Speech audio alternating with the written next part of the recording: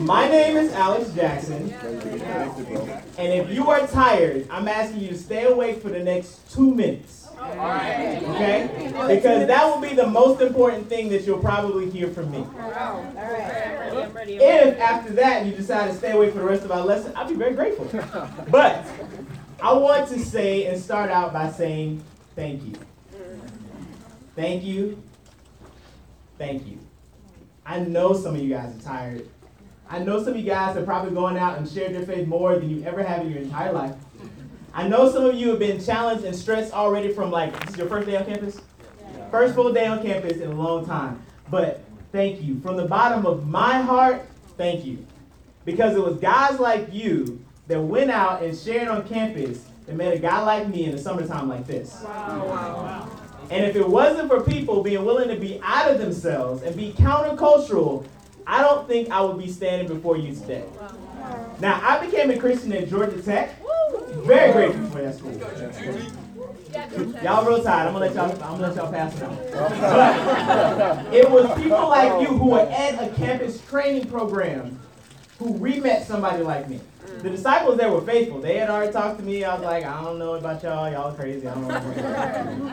But it was other people that got in there and spiced it up a little bit and shared their love and shared God and shared their lives that made me see, wow, this thing is real.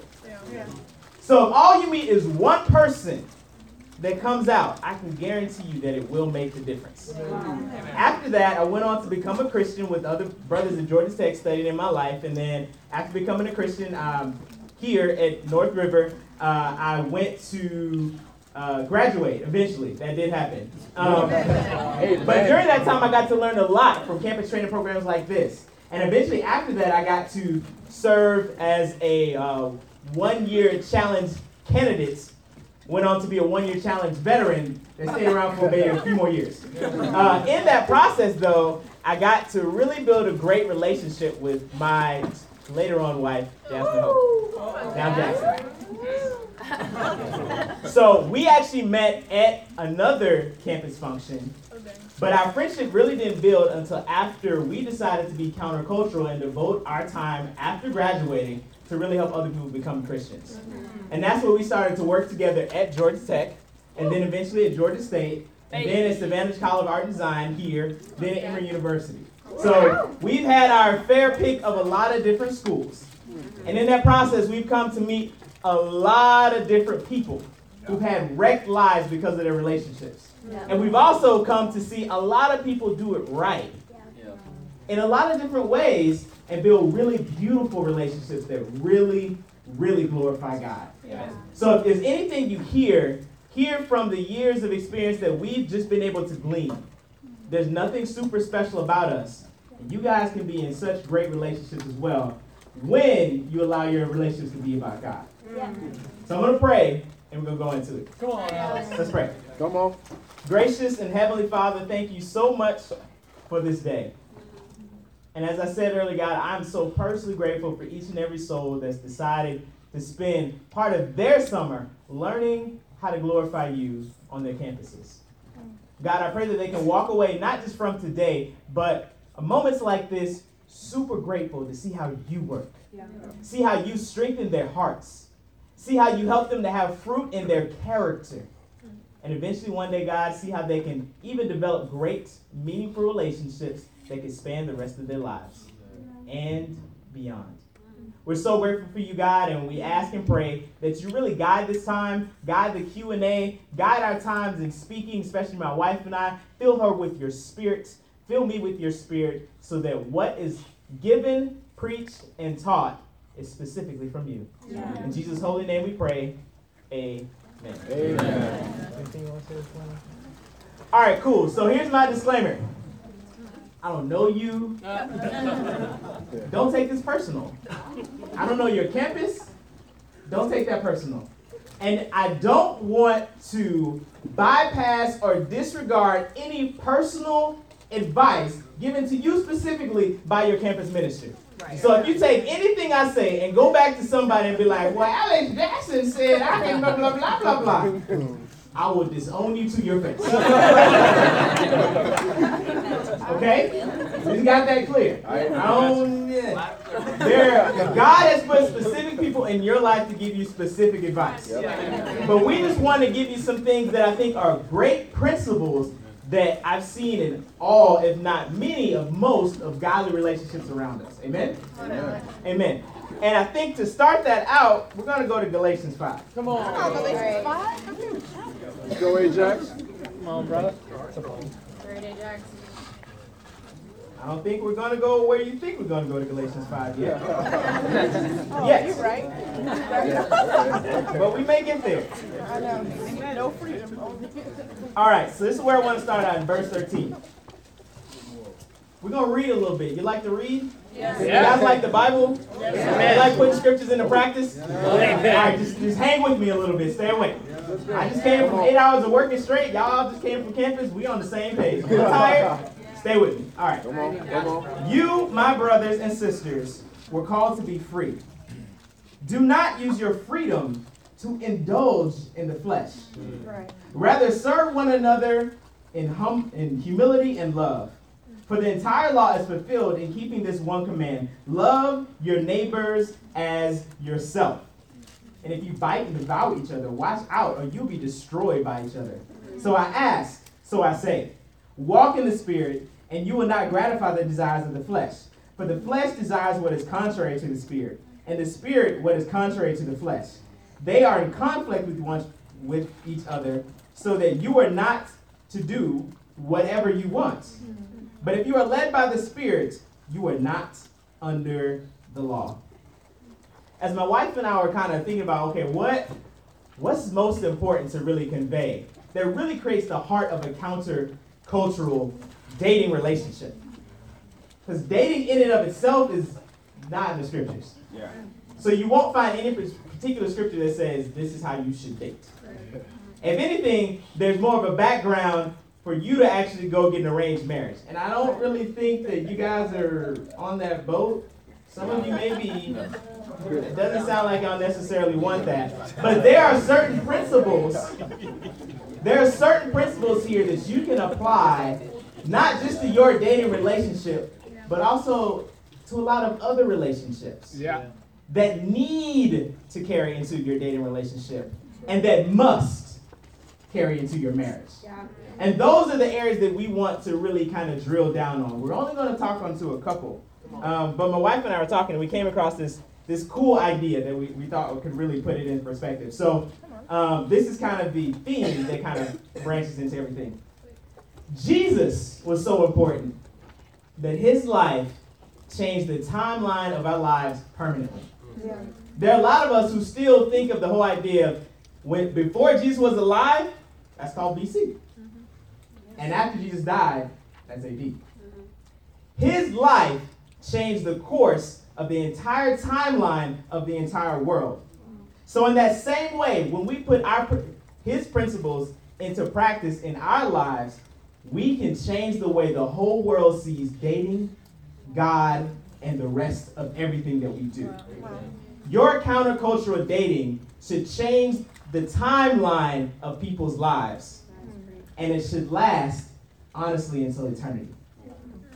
Because the things you put in practice while you're dating, they don't stop when you stop dating. So we've kind of broken things up into two categories. You got the BC category, which we will call before courting. And then you have the AD category, which we will call after dating. Okay? So we're gonna branch into this BC category real quick. Okay? And we're gonna touch on a couple topics, and I don't want you guys to get afraid, because in this whole BC category, the reason I'm giving you this whole backstory is because we're gonna have a brief Q&A after we finish talking for you to hear any of you guys' questions about, well, how do I just go about casual getting to know people? How do I go about this whole idea of encouragement dating? Yeah. Any of those type of questions we want to hear, and we're going to answer a few of them. No, we can't answer them all right here. Amen? And then we'll do the same thing for after dating. Back into the passage. Okay, so let's go. Do you see a prevailing theme here that Paul is going into? If you don't, I definitely do. And it's the most beneficial thing that can help you at any given moment about how to go about dating. In verse 14, he says, "For the entire law is fulfilled in this: love your neighbors as yourself." All of dating is centered around an idea of encouragement. Mutual encouragement, not self-gratification. That in of itself is superbly countercultural. Yeah. Because I don't know about you, but I grew up with a certain mindset that I wanted to date a certain person who had a certain form and will go on a certain way of life. That is the exact opposite that you should have as a Christian. Amen. Maybe actually you were one of those manipulative people in the world. Maybe you went all about trying to figure out how you can get the most from other people, and you want to actually repent of that as a Christian. I commend that heart. But even still, as you learn to date, as you go about dating, it should still be for the benefits of those other people in your ministry. Yeah. It should be how to really encourage them and lift them up, and not how to go back into the worldly mindset that you said you left when you made Jesus Lord. I struggle so much. Jazz and I, we help lead part of the singles ministry here at North River, and I struggle deeply when I see people who have such deep, godly Christian values go back and try to find their worth in the world. Yeah. They try to find their worth in men and women who look just like the things they see on TV, and then hold on the other side and say, "Hey, I love God." Those things don't really work. And then when they go and they engage a brother or sister in the fellowship and try to engage them, oh, well, they're not really my type, so I don't really want to encourage them. I don't really want to take any of them on a date. I don't really want to spend time with them. Oh, that brother, he's not really tall enough, so I don't really. I'm not going to necessarily go on a date with him. Preach it, brother. Tell you what I've been through. Obviously not the tallest brother in the room. Come on, bro. Oh, that sister, she's not really. Shut up. And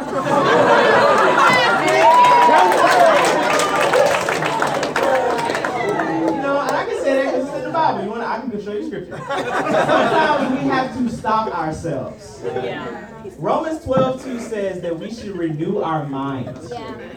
How are you going about renewing your thinking in terms of dating? I give you a story from my life, so this is not just all on you. My first date, the brother literally had to drag me out of my dorm room to go on it. Literally, like, he had to pull my leg. This is not a metaphor. He literally drugged me out of my dorm room because I was so afraid. Now, that's something that I think some certain people that are socially awkward, they feel a lot. Like, I just don't know how to engage somebody of the opposite sex. I don't know how to deal with somebody like that. Yeah. I've always been the outcast. How do I even think about that? I had to renew my mind that it's now my priority to actually encourage my sisters. As a brother, I had to renew my mind to that. This is my priority. This person may not be my wife. This person may not be my girlfriend, but they are my sister. Yeah. And my sister needs to know that she is worthwhile to spend time with, and that she's loved by God and her brothers. That's right. That's the heart. That's the true heart of encouragement. Your brothers need to know that you care about them. That after they've had a hard day, you are grateful that they love God more than they love the world. Yeah. Are we going out of our way to show that? That's all it really honestly boils down to. That first date that I went on is actually one of my favorites, outside of my times with my lovely wife. And I'm so grateful that the brother not only drugged me out of the room, he paid for it, he paid for the ride, and paid for my meal. And asked the sister for me. I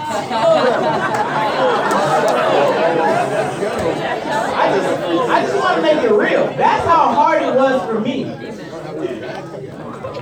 That's how hard it was for me. Because I was that type that I didn't want to manipulate anybody. I didn't I saw how I was in the world. I didn't want to go back to that. Yeah. But if I hide behind that fear, then I'm actually not doing what that first scripture said we were supposed to do. It's we're called to be free. That's right. Yeah. Your freedom in Christ should help people. That's right. In your freedom in Christ, what are you doing? Yeah. Are you loving yourself or are you actually loving other people? Because the whole law is fulfilled in loving your neighbor as yourself. Jazz is going to share a bit. Come on.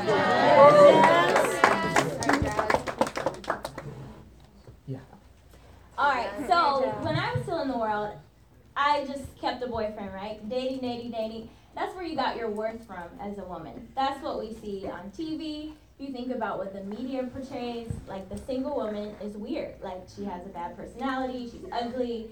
It's something wrong with her if she's single. And even like say a movie like 27 Dresses with Katherine Heigl, like at the end, if there's like a 28th dress, we would have gone crazy. Like we would have wanted our money back. The happy ending is that she gets a man, right? That's always the fairy tale ending. So becoming a Christian, and what Alex was saying earlier about Romans 12, renewing our minds. For me, when I was converted as a freshman in college, Jesus was absolutely Lord. Like there was no doubt that I was a new creation, and that was really what consumed my thoughts at that point. I remember being on campus. I ran in the circle with the athletes and the popular people. I was on the dance team there at UGA, and I remember one of the football players came up to me one day after I had become a Christian. He said, "I hear right now only Jesus can be your man," and I was like, "That's right." Remember it. So and it was true. That's how I really felt. But as time went on, my friends started dating. Started getting married. Even in our campus ministry, people got married really early. So in college, right out of college, on the weekends, that's what we did. We went to people's weddings, for fellowship. So that started to make me feel a little nervous. And, what am I going to date? And so finally, in my senior year, like very end of my senior year, I started dating.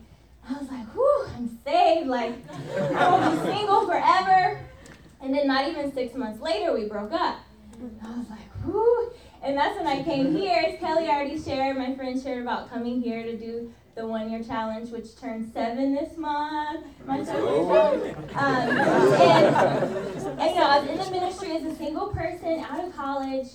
And at times I would struggle with feeling like, what am I going to do with my life? And eventually, being discontent became the greatest struggle I had as a Christian, where it just consumed me.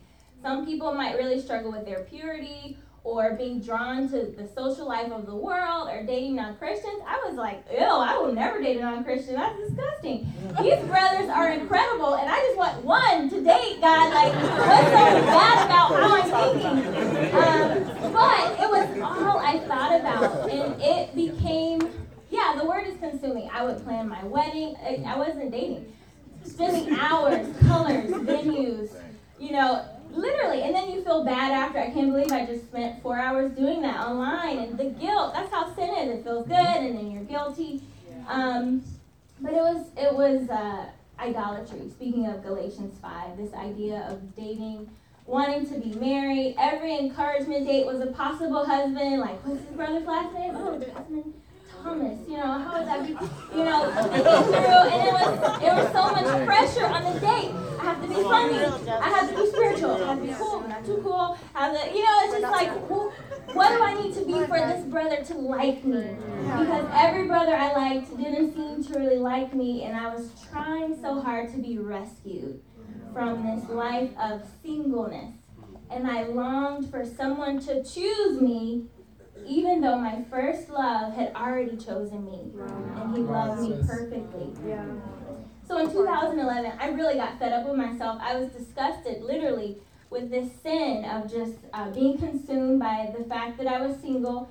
And so I said I would take a year and be radical, and I would pray and fast all year. Even if the man of my dreams fell out of the sky, I wouldn't start dating. I wouldn't study date, because I wanted to set out time to really be content with it just being God and I. And so during that year, just about every day, I would read 1 Corinthians 7:34. I would read Psalm 16. I mean, it was like boot camp and retraining my mind. And as I was studying, there's a translation of 1 Corinthians 7:34 from the Weymouth New Testament that says, "She who is unmarried concerns herself with the Lord's business, that she may be both holy in body and spirit." And even though I was holy, perhaps, which just means set apart with my body, I wasn't having sex, I wasn't making out, my spirit absolutely was not holy. I was just like any other girl in the world who was thirsty for a man. So I decided, and this is my practical for the sisters, but for anybody really, stop waiting. Be about your Father's business. I remember you remember in Acts 2 when the disciples are looking up in the sky like Jesus has ascended and the angels are like, "What are you doing? Like, come on, let's go." I think some women in this room are wasting some of the most fruitful time in your life waiting for a man. If you want to be married, amen. If you want to have dreams for that time, amen. But that train may never come, or it could take a lot longer than you hoped. There's actually a sister here at North River who was baptized at 20, and she was married for the first time at 58. And that probably won't be everybody's story, but it's very possible. Yeah. And obviously, everybody doesn't have to get married. We were promised our salvation, not a wedding ring. Yep. That's right. So I think something that helped me is that all of your dreams can't be married dreams. I was on a mission team with my husband. I'm going to be in the ministry with my husband. I'm going to serve the poor with my husband. You may never have a husband. So if all of your dreams for the kingdom involve being married, that could be a dead end for you. Yeah. And in a way, it's just not healthy. So get some single dreams, just you and God. Yeah. During that time when I spent trying to be radical about my singleness, I made a bucket list for all the things I would do if I were single forever. So I was like, I may be sad sometimes, and it may be hard, but I'm never going to be bored. I'm always going to have something to do. Every day I want to study out. I was going to learn the guitar and sing praise songs at the beach. I mean, it's random stuff on this bucket list. And it was cool. At 22, one of my kingdom dreams was to have a house in the neighborhood of the church. And a sister and I would go around to all the houses for sale, and we would pray, and we just would ask God for a place where people could come and fellowship and study the Bible, and it was a huge dream. So God actually gave me that dream. And so we got this house. I mean, some of the girls are staying there this week. You can walk there from this building. And over the years, people would just call up, "Hey, the church is locked. Can we come to a study there?" "Yeah, you know where the key is." "Hey, can we have this party there?" "Yeah, let's go." One night after a all-night prayer night we had here, I think we got out at 3 or 4 in the morning, and all the girls went to my house. And there are people sleeping on every couch, all my roommates' beds, air mattresses, kitchen floor, everything. So by the time I get there, there was nowhere for me to sleep. And I literally had to leave and go to other family's house because there's no space for me at my own house. But I was driving away so happy, God is using our house. And that feeling, just that dream coming true. I think another dream was, as a single person, I would always say, I can't wait to reach out to my family with my husband. And we actually do that now, and that's great. I love having my husband as we really try to share the gospel with our family members. But I decided, well, why would I wait? What am I doing now to really reach out to my family? And Kelly really helped me think through this at the time with how I could spend more time. And I would go once a week and spend the night with my parents who live about 30 minutes from here in Atlanta. And then eventually we started having Bible talk where we wake up in the morning and I share what I'm learning in the Bible. And, it's very interesting to have Bible talk at my parents' house. But I didn't need to wait to be married, to start intentionally reaching out to my family, sharing scripture, sharing what I'm learning. So stop waiting on an imaginary husband. If you can't be content and use your time righteously when you're single, you will never be able to when you're married, if you get married. And if any parts of your story sounds like what I shared, that discontentment, really take that seriously, sisters. Go after that now and be about your Father's business. Come on.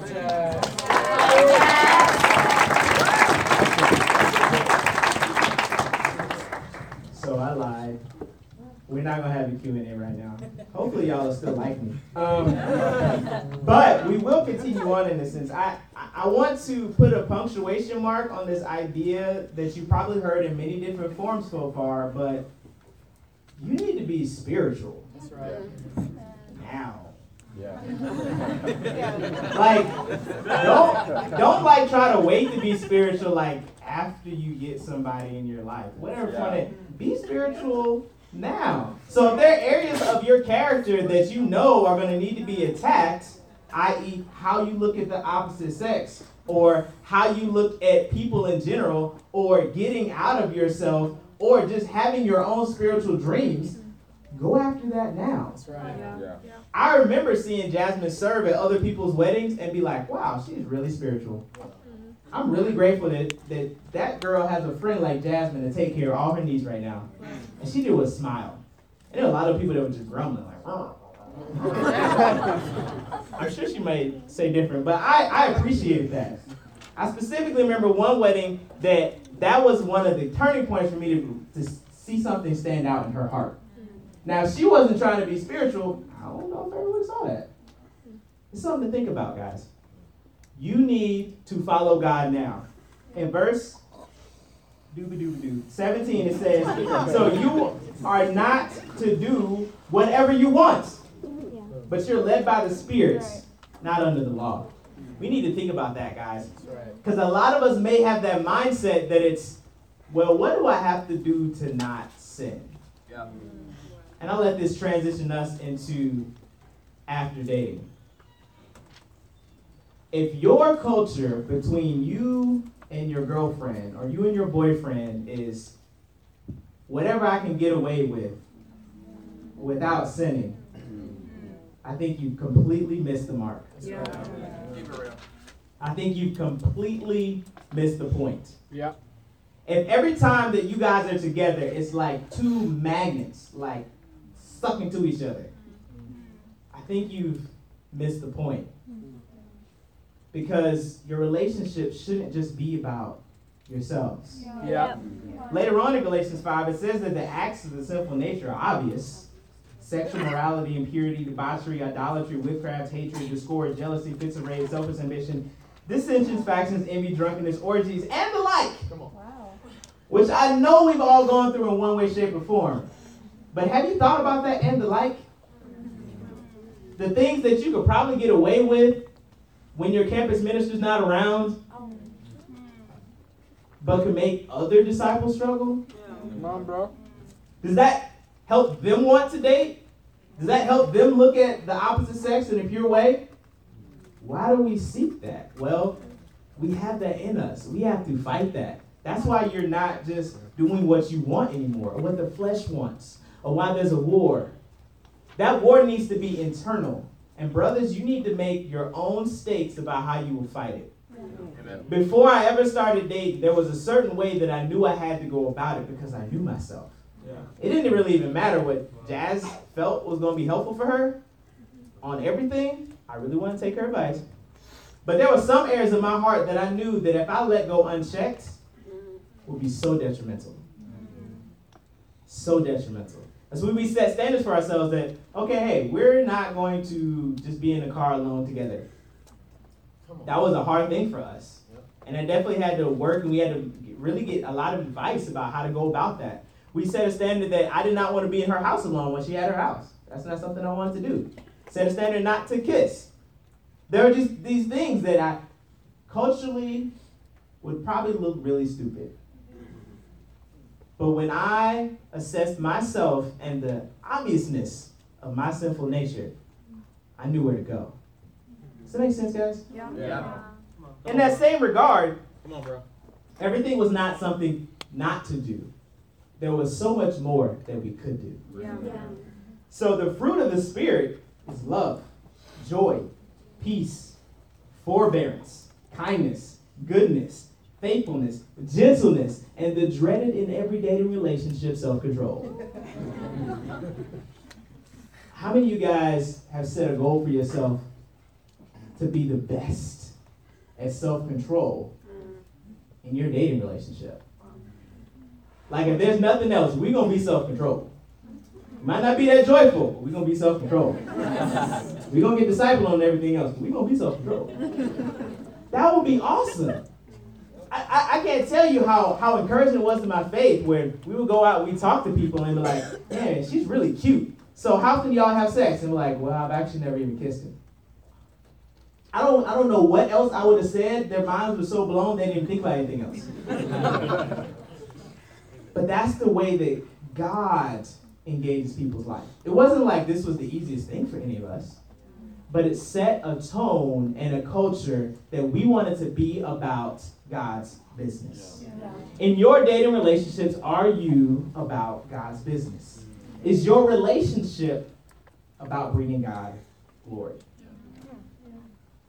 Because the biggest thing that was super helpful for me to realize is that all the things that brothers had to help me and work on me with and disciple me through before I was dating was the exact same things that I needed while I was dating.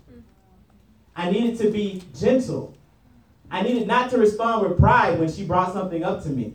I needed not to just focus on ourselves. And if there was a problem between us, to go get help. Seen too many relationships fail because there's just two heads butting against each other. Neither of them wise enough to understand that they need help. Don't let that be you. But in that same sense, we have such an opportunity to create a culture that changes the world so much, turns heads so fast, that when people look at you, what they will see is God between you. Wow. Now, Jazz is going to share a little bit more about counterculture dating. Come on, Jasmine. So it's interesting. The world has done everything it could to take God out of marriage. And then what was left of marriage, they stuck it into dating.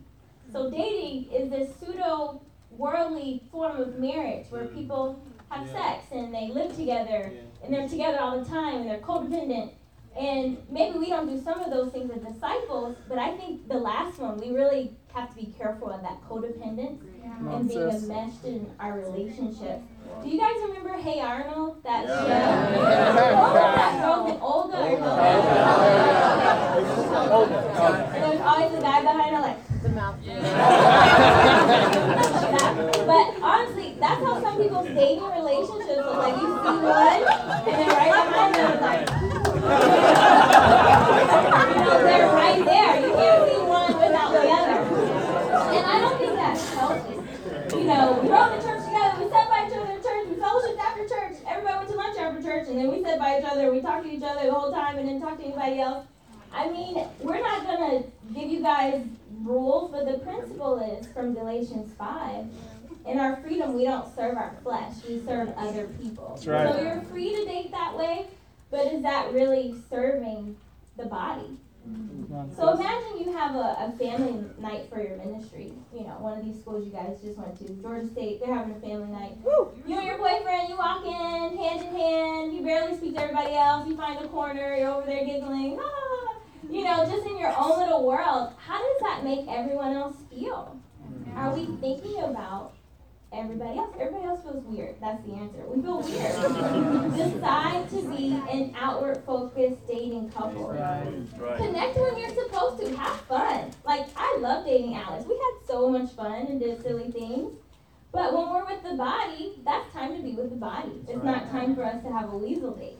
We belong to each other, not just two people. We belong to the whole body. Yeah. So, if you spend all of your time with the person you're dating, something is off in your discipleship. Yeah. Just so you know.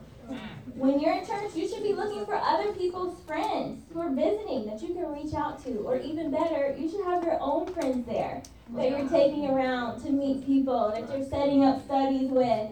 That's what we're about. Alex and I were far from a perfect dating couple, but we were definitely outward focused. We didn't have time to be all up in each other's faces. I mean, we were in Bible studies, we were training people, and that continues in our marriage. And as much as I love sitting on the couch with Alex and cuddling and tickling each other, and it's fun, but we can't do that 24/7. We don't do that all the time. We're out in Bible studies, and we're out training groups of people. I'm sorry, Alex is a real man. He doesn't tickle. Sorry,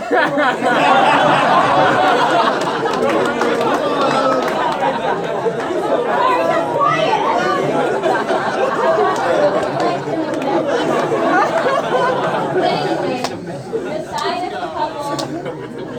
want to be. Alex and I made goals as a dating couple, how we wanted our relationship to reflect. Decide as an individual. Sisters, you're still single. You're dating, and you still have to answer to God. That's right. When we got engaged, my goal was I want to be just as outward focused as I've been. And I prayed that someone would tell me, hey, even though you've been engaged recently, you haven't skipped a beat. And I remember during that time, my co-leader of the teens, Matt Cheer, he said, you know what? Even though you've been engaged, wow, you've still been all the way in. A couple of the girls I was studying with got baptized. Some of the campus girls I was studying with was baptized, and we were only engaged for 3 months. It was an incredibly fruitful time. So it was really cool to go around and taste cake and being, oh, this is awesome. But it was amazing to see people become Christians during that time. So have some goals for yourself. The Song of Songs says over and over, do not arouse or awaken love before it's time. So I think some things that Alex mentioned already, just with alone time. I mean, I think obviously a lot of you guys know it wouldn't be smart to be alone in an apartment and all that kind of stuff. But even like excessive alone time with the person that you're dating, we got a lot of advice from Tom and Kelly about like grabbing coffee before our double dates and things that we did. But it was planned. It wasn't a spontaneous like, hey, I was in the neighborhood and that kind of stuff. It reminds me of King David, right? When he was supposed to be at war, but he stayed back home, and what happened? The whole Bathsheba thing. So we're really supposed to be some places, and our whole dating relationships can't just be spontaneous. Some of those things need to be planned. Another thing, the first time I dated in the church, one big mistake I made was just getting too close to his family and him getting close to my family in our dating relationship.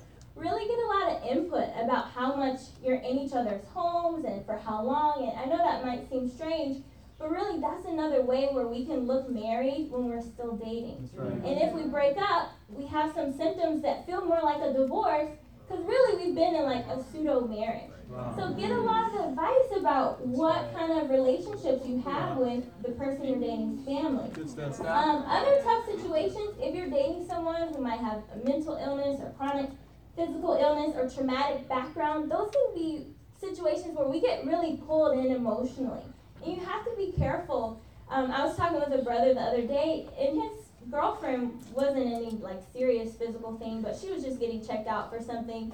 And he said, yeah, we have to get a second opinion. I said, we have to get a second opinion? You're not married. Like, she has to get a second opinion, and maybe she'll tell you about it, but you're not married. So just be careful with that. And really protect yourself as you're dating and being about your Father's business. Thank you, guys. Amen.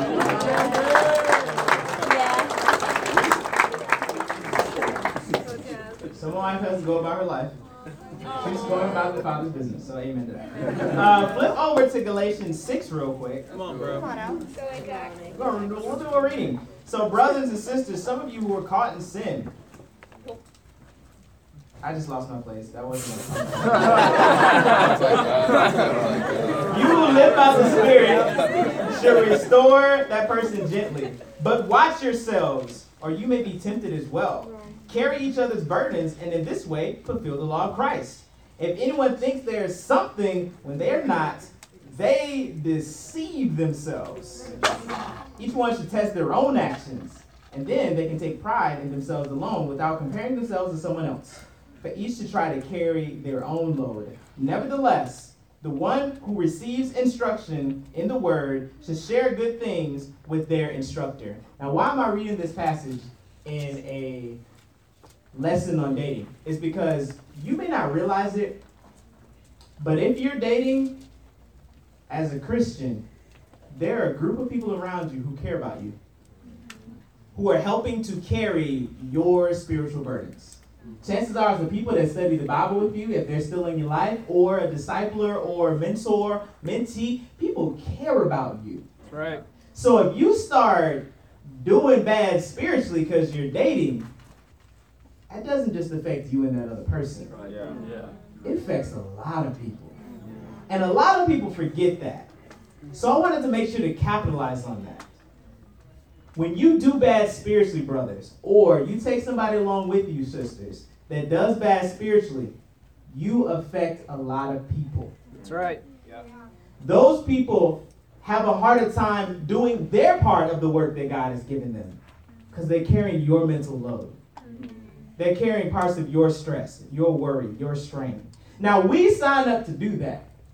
And I know when that's happened to me, people have signed up to do that. Why? Because we love one another. That is what God has called us to do. But don't purposely walk into that. You know, if you're not doing well spiritually, it honestly just might not be a good time for you to start dating. I don't know if anybody's told you that, but I just want to say that. It might not be a good time to start dating. I'm not saying that you can't ever date. I'm not saying that you can't ever get married. What I'm saying is realize that how you do spiritually affects other people in the kingdom.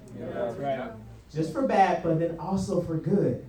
Because if you are blowing it out and you guys are having a great time and you're very spiritual people and you're going about God's business together, that encourages a lot of people. So brothers, set spiritual goals. Set the tone of that. Do a great job of making expectations of how you want to see God work in your life. And I think personally that was probably the biggest encouragement. Not from Jazz, not from somebody else, but from God.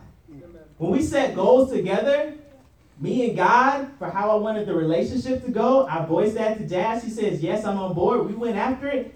God made it happen. And when God made it happen, I believe God can do anything. My faith starts to grow. My spirit starts to grow.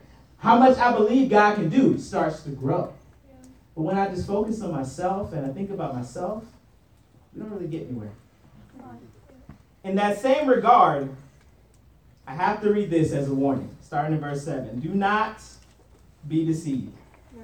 God will not be mocked. A man or woman reap what they sow. Whoever sows to please their flesh will from the flesh reap destruction. But whoever sows to please the Spirit will from the Spirit reap eternal life. Let us not grow weary of doing good. So if you have a positive dating relationship out there, if you're not dating, but you're doing all the great things that you know that you should be doing, you're getting advice about how to go about that, you're encouraging other people, then by all means, do not grow weary of doing good. That year that Jazz said that she wanted to not date anybody and was going to take a year off between her and God, that was the year that I realized I liked her. Man, that was hard. That was a difficult year. And she announced that in like January. So it was like, woo, I got this whole, will she really stick to this? I don't know. So part of me was like upset that she was like really going after this, but part of me really loved her spirituality to really go after God. And it solidified that there's something special about her and I wanted to get to know more. So at the end of that year is when we started to build and actually started to court and build that dating relationship. But that year was so good for my heart. If I grew weary and I just grew bitter, I actually don't know where I would be right now. Because she's just helped me spiritually to see God more clearly. Unfortunately, she had to leave, but we're going to give a couple minutes to a couple questions if any of you guys have them out there. Just on this topic of dating, encouragement dating, going about liking somebody of the opposite sex. In the back of the room. I think the question that I have, I know like when you're going after it, sometimes it just doesn't work out. Like you're going after building a friendship with a sister, trying to like date the sister, whatever. And then when that doesn't work out, there's kind of like, obviously like you guys had a friendship, but weren't compatible for a relationship. And then the friendship becomes awkward. How do you go about maintaining the friend, like not losing the friendship and moving on without being awkward? Awesome. Great question. He asked if you like somebody or you date for a while and realize this is not the person that I need to be with, how do you go about life after that? That's a great question. Kind of goes back to one of those first principles we talked about, which is love your neighbor as yourself. I had a great opportunity to learn this because in the moment that I liked Jasmine, my ex-girlfriend was actually in the same staff meeting with me and Jasmine.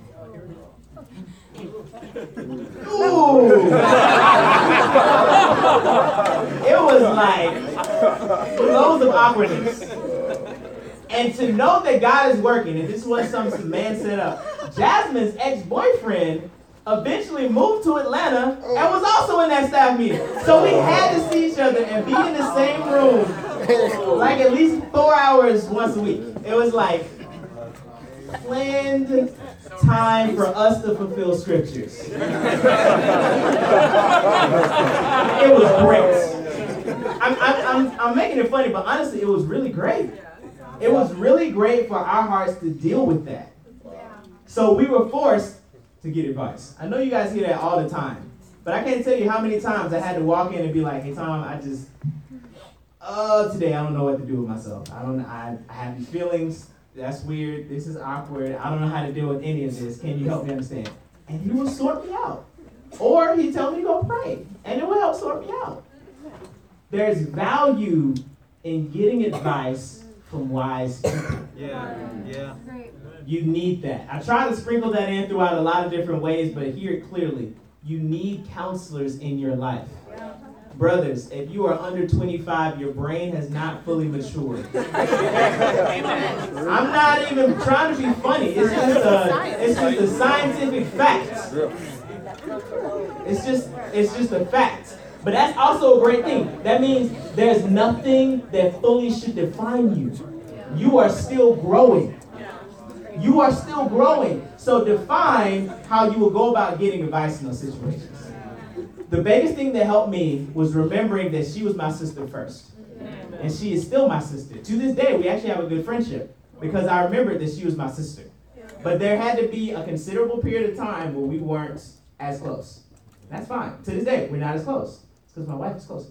You feel me? Amen. So there has to be time that may be in there, but I still learned how to be a brother to her through advice.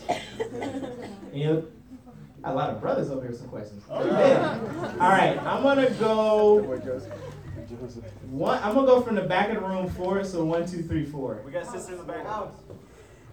Oh, there's a girl. I'm sorry, I'm gonna bypass all of you guys. First off, I really appreciate you just, sharing that mindset of treating sisters as, your sisters, and I really coming from a family of 2 older brothers that I'm not really close to, that's just really encouraging because, in the fellowship, that's what, I see my brothers as okay, great, I want to have, an older brother here too, but what is, as sisters, what can we do to keep it, on that level of all right, I want you to be my brother, and that's it, and so how do we respect and encourage each other on an actual, sister, brother relationship? That semi makes sense. I understand what you're saying. Your question was clear. It's just that the idea of it is actually slightly complicated because you can't control someone else's emotions, right? If I had $1 for each sister that I think I liked in the fellowship, I probably wouldn't have to work anymore.